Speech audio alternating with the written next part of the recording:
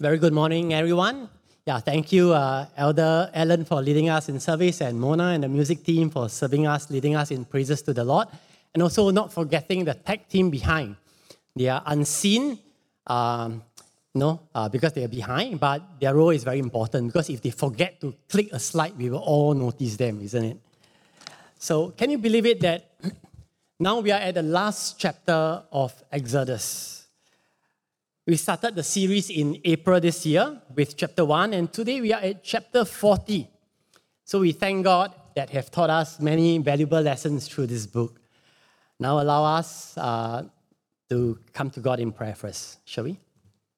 Father, we thank you that you are God who called us out of darkness into your marvelous light. And Father, we thank you that you are a good and faithful God.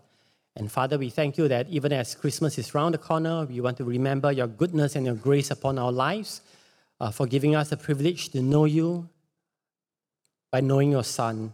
And Father, we thank you that you have taught us so many valuable lessons through your words. And we pray that may your words take root in our hearts and bear fruits to bring you glory. And this morning, I just want to commit myself unto your loving hands. Father, may you use the meditation of my heart to encourage my brothers and sisters in Christ here to love you more and more. For we pray all this in Jesus' name. Amen.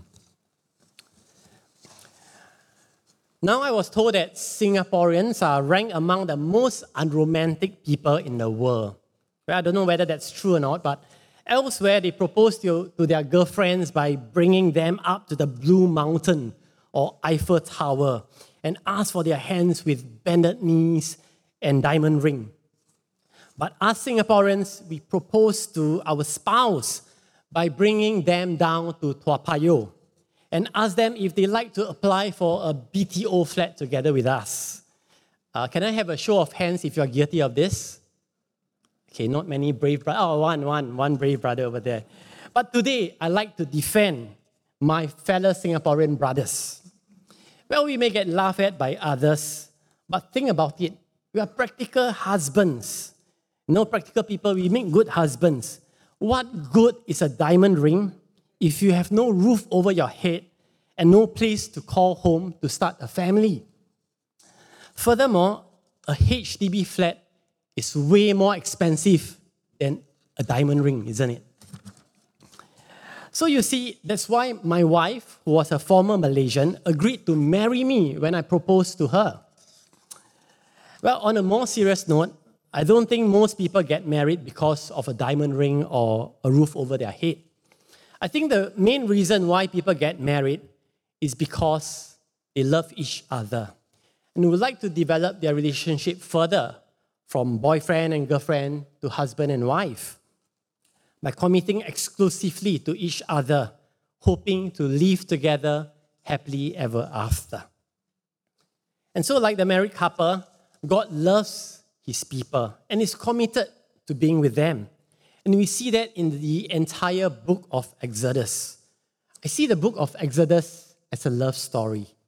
God's love and commitment to His people, Israel. And today is the last sermon of the series. So I'd like to quickly sum up this book for us. For those who are new with us, this will be helpful for you. The first half is from chapter 1 to 18, which we covered in the first half of the year, this year.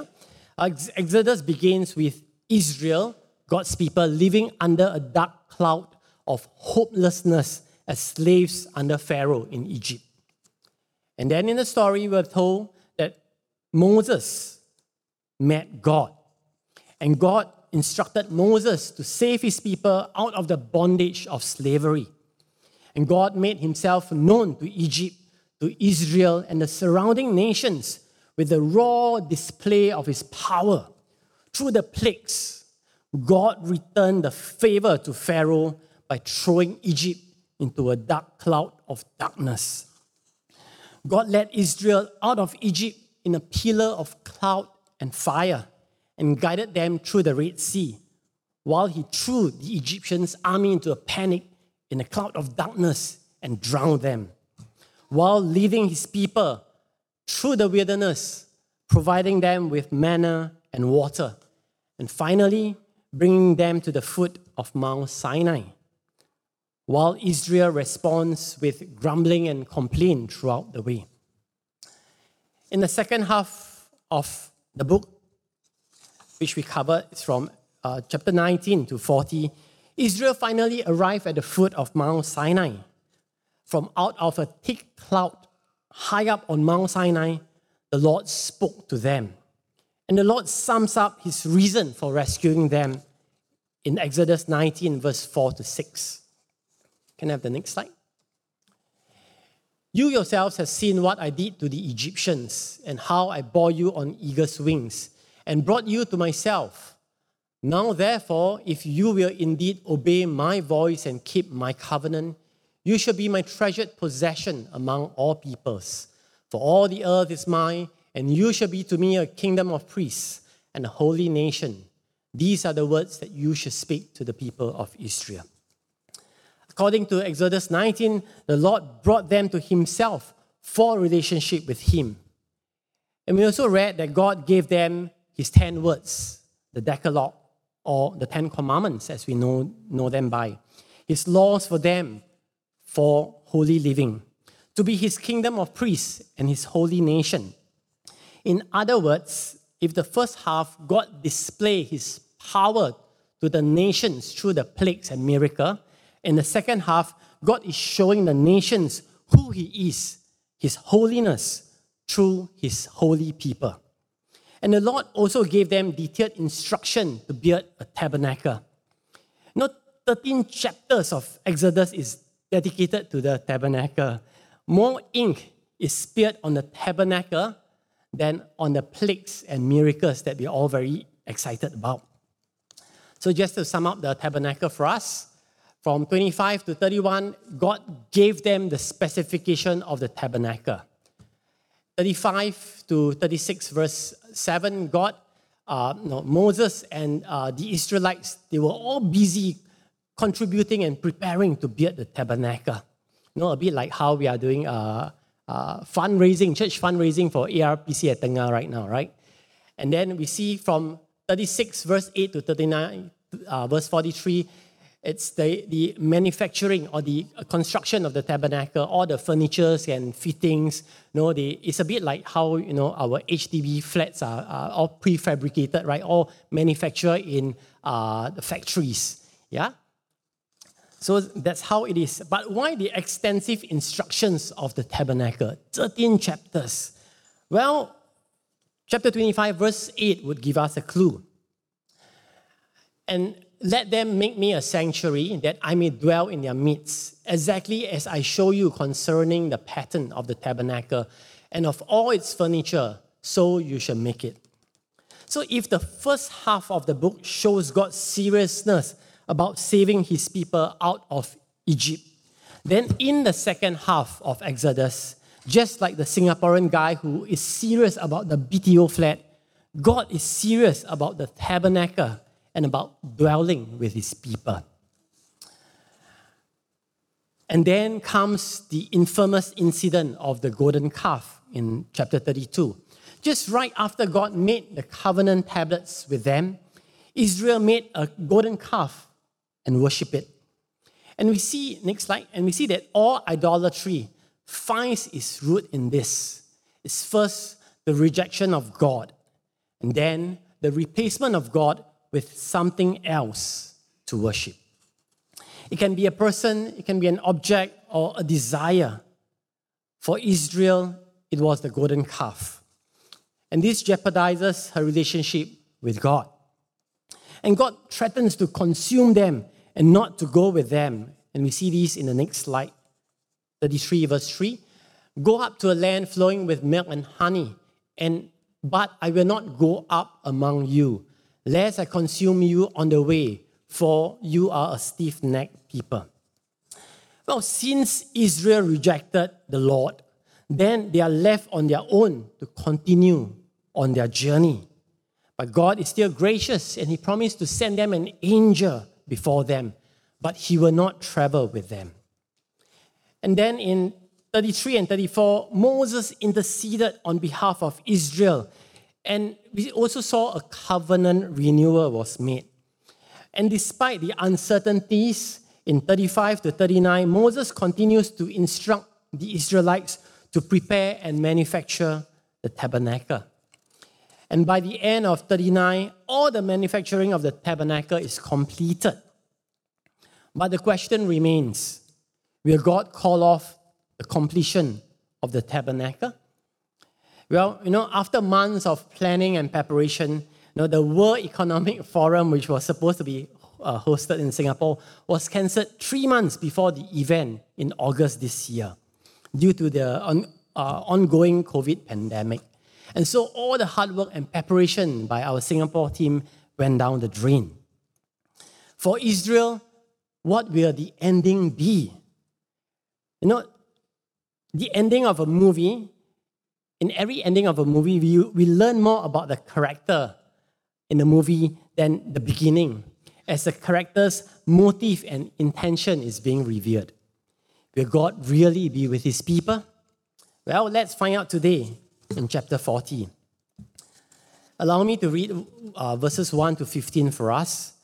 The Lord spoke to Moses, saying, "On the first day of the first month, you should erect the tabernacle of the tent of meeting, and you should put in it the ark of the testimony, and you should screen the ark with a veil.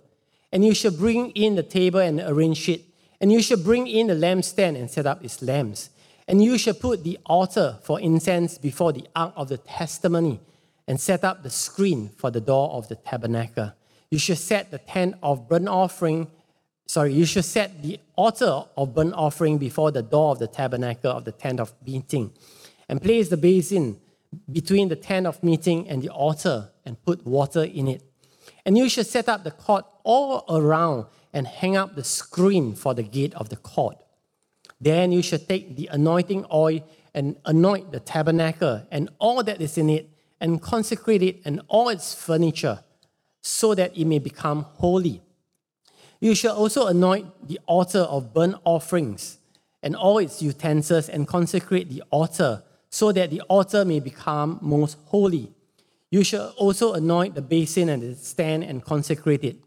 Then you shall bring Aaron and his sons to the entrance of the tent of meeting and wash them with water, and put on Aaron the holy garments. And you shall anoint him and consecrate him, that he may serve me as priest. You shall bring his sons also and put coats on them, and anoint them as you anoint their father, that they may serve me as priests. And the anointing shall admit them to a perpetual priesthood throughout their generations." So we see finally in chapter 40, the book ends with good news. Hooray! God gave the go-ahead for the project. And so from verses 1 to 15, we read that God commands Moses to erect and put the tabernacle and its furniture together to complete the tabernacle. And we see that despite Israel messing it up big time and breaking the covenant, yet God is still keen to dwell with his people and to restore their relationship with him. We see from the ending that God is faithful in keeping the covenant and has chosen to extend his grace and forgiveness to mess up people. But we see that it is important for God's people to respond rightly to God's grace and forgiveness. See, God's grace is not a blank check for us to sin. No. Rather, God's grace is an invitation for us to get back right with him. And that's exactly how Exodus ends. Earlier on, Israel failed God miserably. But now Moses and the people respond to God's grace with obedience. From verses 16 to 33, we read about how Moses, together with all the people, worked together in unison to finish the task that God has commanded them back in Exodus 25, to make him a sanctuary that he may dwell in their midst. And they were to do and build the tabernacle exactly as God has instructed them. We see that God dwelling with his people is predicated on their obedience to him. And now that the tabernacle is finally assembled and erected, we come to the most important passage of Exodus 40. Then the cloud covered the tent of meeting, and the glory of the Lord filled the tabernacle. And Moses was not able to enter the tent of meeting because the cloud settled on it. And the glory of the Lord filled the tabernacle throughout all their journeys. Whenever the cloud was taken up from over the tabernacle, the people of Israel would set up. But if the cloud was not taken up, then they did not set out till the day that it was taken up. For the cloud of the Lord was on the tabernacle by day and fire in it by night, in the sight of all the house of Israel throughout their journeys. So we see that the ending of Exodus shows us that God took the initiative to come down, to come near, to be with his people. God tabernacled with his people. If you recall previously when they met God at Mount Sinai, can I have the next slide? When they met God at Mount Sinai on chapter 24, verse 15 to 16, we see, then Moses went up on the mountain and the cloud covered the mountain. The glory of the Lord dwelt on Mount Sinai and the cloud covered it 6 days. And on the seventh day, he called to Moses out of the midst of the cloud. Now the appearance of the glory of the Lord was like a devouring fire on the top of the mountain in the sight of the people of Israel. Previously, when they met God at Mount Sinai, God's glory dwelt high up on Mount Sinai, and the Israelites were not allowed to go near to him. God appears in a glorious theophany as a devouring fire on top of Sinai. God was out of reach. He transcends over above his people at Mount Sinai. And we also read in 33 verse 7 that now Moses used to take the tent and pitch it outside the camp, far off from the camp, and he called it the tent of meeting. And everyone who sought the Lord would go out to the tent of meeting, which was outside the camp. This needs some explanation here. Previously, before the completion of the tabernacle, which God instructed them to build, otherwise, aka also known as the tent of meeting, Moses used to commune with God in an old tent of meeting, which is referred to in chapter 33. This old tent of meeting, Moses had to pitch this old tent of meeting outside the camp, far off from the people, in order to meet God there. But now, God came down from Mount Sinai, and God came near and came into their camp to dwell in their midst. We read in chapter 40, verse 34, then the cloud covered the tent of meeting, and the glory of the Lord filled the tabernacle. You know, it's a bit like maybe the PM or the president shifting into our neighborhood. You know, now God is dwelling with his people. It shows his willingness to be associated with them. Now, God is not so lofty that he deals with his people at an arm's length. You know, sometimes, we relate with people at a distance. You know, people whom we consider our acquaintance. You know, we relate to them with a hi, bye. Or people, maybe we consider them our friends, or colleagues. We might be willing to go out for a meal with them or hang out together with them after work. And people whom we consider close friends or family, we are willing for them to stay over at our place, or we have them, or we stay over at their place instead. So here we see that God shows his willingness to be associated with his people by dwelling with them. Next, in verse 35, and Moses was not able to enter the tent of meeting because the cloud settled on it, and the glory of the Lord filled the tabernacle. We see that God is a holy God. Yet at the same time, we see that because of God's holiness, his glory filled the tabernacle, that Moses is now kept at bay. And we see that God, who's holy, and sinful humans cannot dwell together in the same space. Hence, humans cannot approach God at our own terms. And this can first be seen on Mount Sinai and also in the design of the tabernacle, where only the high priest gets to enter the most holy place once a year. Next, we see that God is a God who guides his people. In verses 36 and 37, throughout all their journeys, whenever the cloud was taken up from over the tabernacle, the people of Israel would set out. But if the cloud was not taken up, then they did not set out till the next day that it was taken up. So here we see that God appears like a shepherd. God dwells with them, yet at the same time, God leads them on their journey through the wilderness towards the promised land in a pillar of cloud. And God determines the time that Israel ought to set out on her journey and the time they ought to rest. And whatever lies ahead of them in the wilderness, or whoever awaits them in the land of Canaan, if Israel were to remember God's past track record of defeating Pharaoh, then they have every reason to be hopeful and brimming with confidence because God is journeying with them.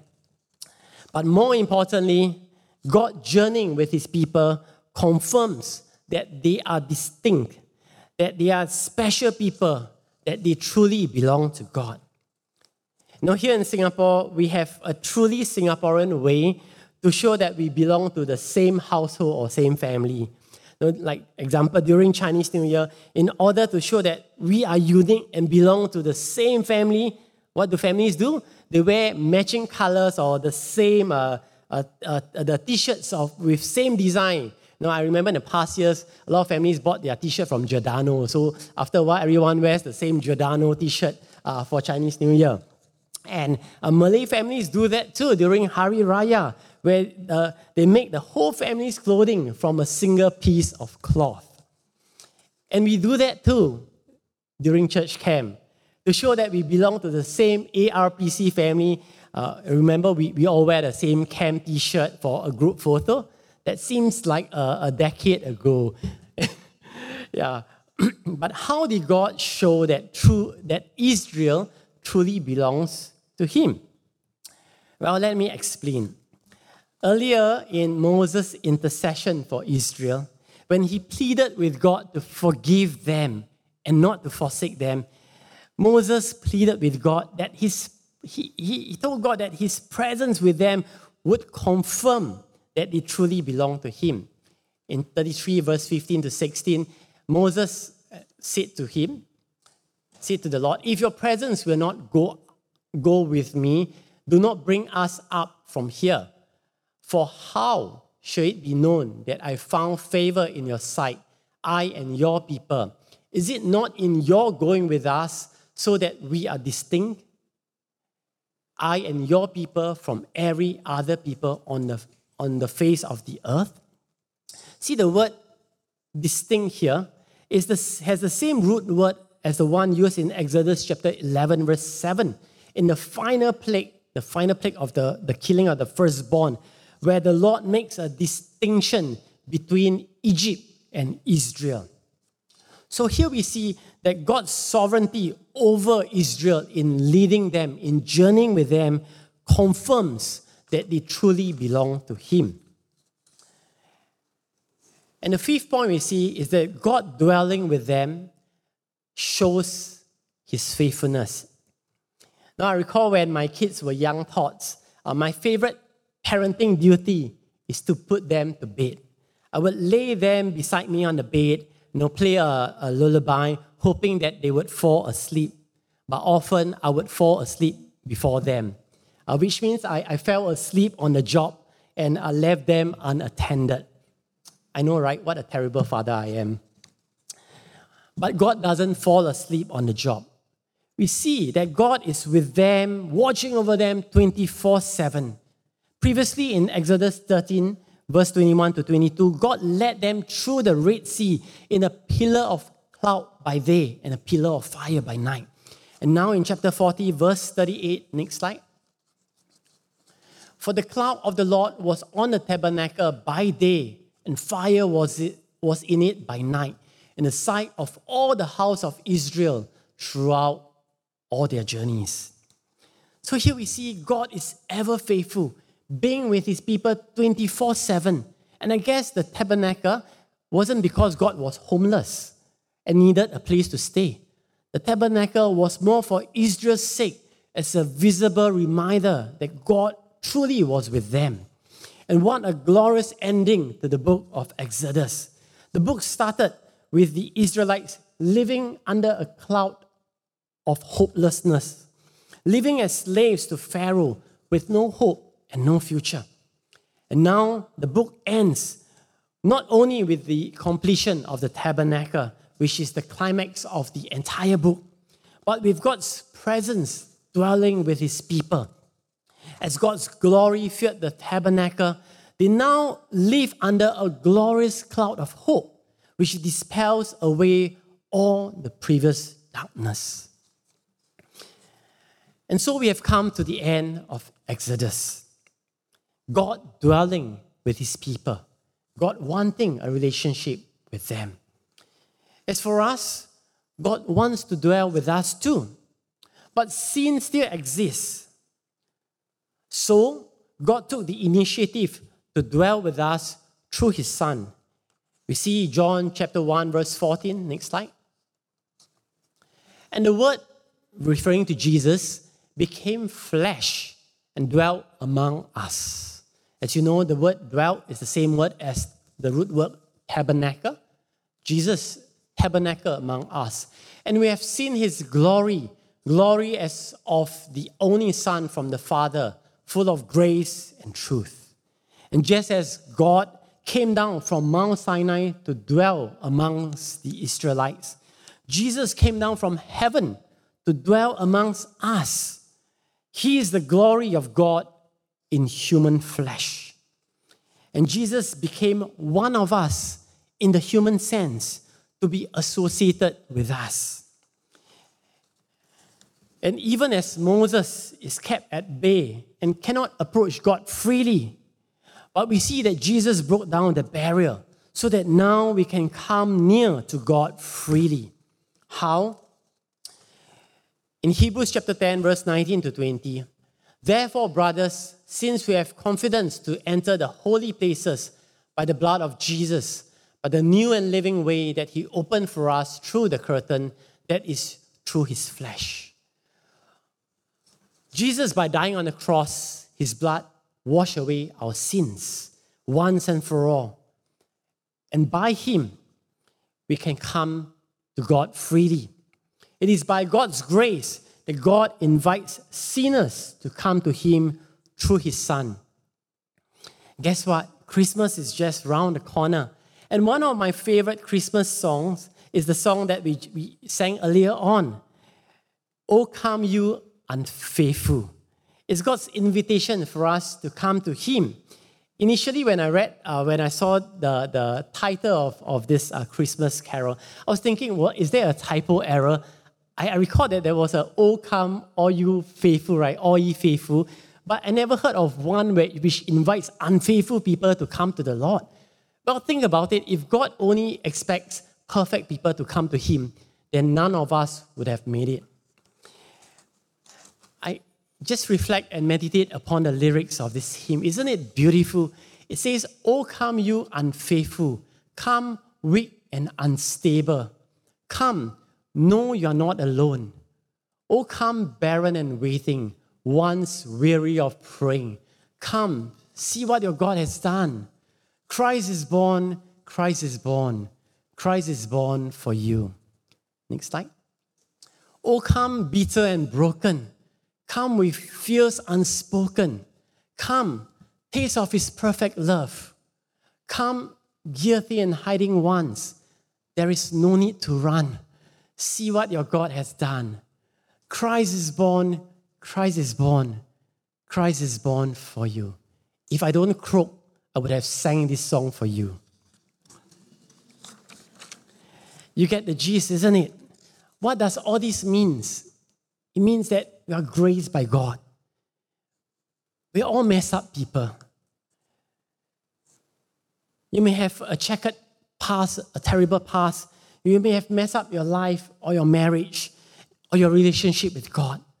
And the world may condemn you for your failures. But God has chosen to love you by forgiving you in Christ. There's true freedom in Christ. So come to Him to receive His grace and forgiveness. And we also see that there's now no need for the tabernacle or temple anymore. Why? Well, since we have been made holy by Jesus, God now dwells with us, within us, through the Holy Spirit. We see in 1 Corinthians chapter 6, verse 19 and 20. Or do you not know that your body is a temple of the Holy Spirit within you, whom you have from God? You are not your own, for you were bought with a price. So glorify God in your body. Previously, God dwelt amongst the Israelites. Now God dwelt within us. And this makes us distinct. This confirms that we are special, that we truly belong to God. You are not your own. So glorify Him in the body. Although this passage is speaking about glorifying God in the body, I'd like to apply it further, that we are to glorify God in the way we live our lives. Well, this means two things. The first is, since we are not our own, it means that God is the boss. He's in charge, not us.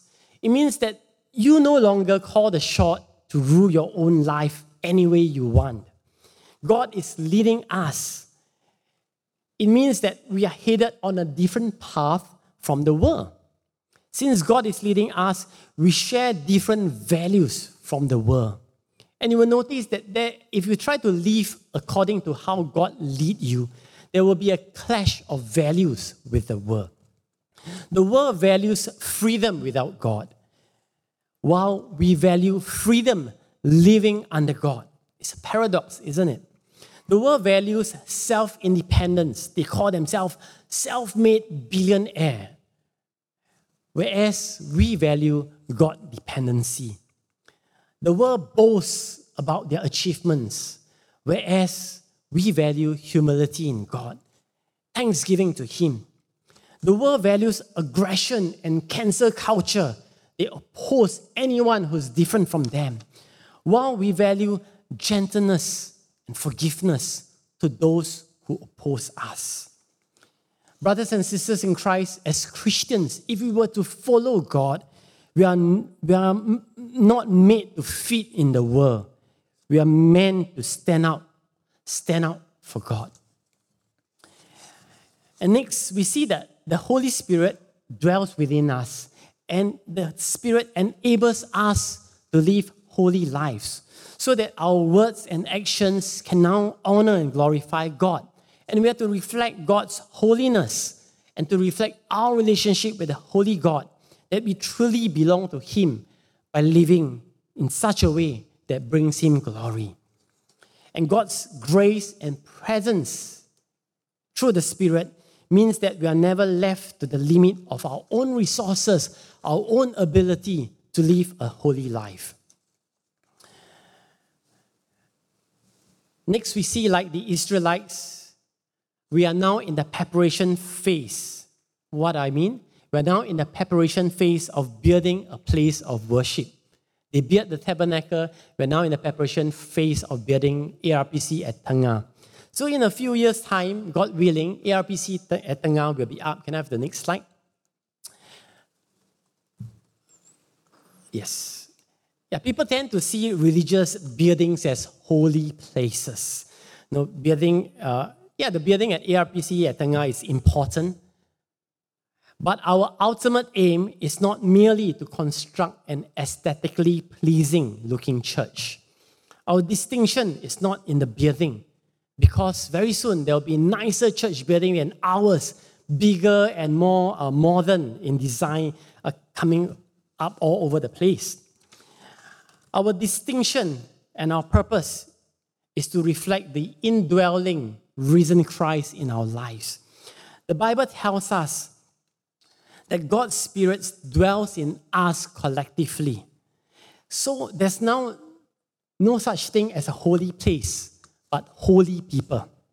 Ephesians chapter 2, verse 19 and 22 tells us, "So then you are no longer strangers and aliens, but you are fellow citizens with the saints and members of the household of God, built on the foundation of the apostles and prophets, Christ Jesus himself being the cornerstone, in whom the whole structure, being joined together, grows into a holy temple in the Lord. In him, you also are being built together into a dwelling place for God by the Spirit."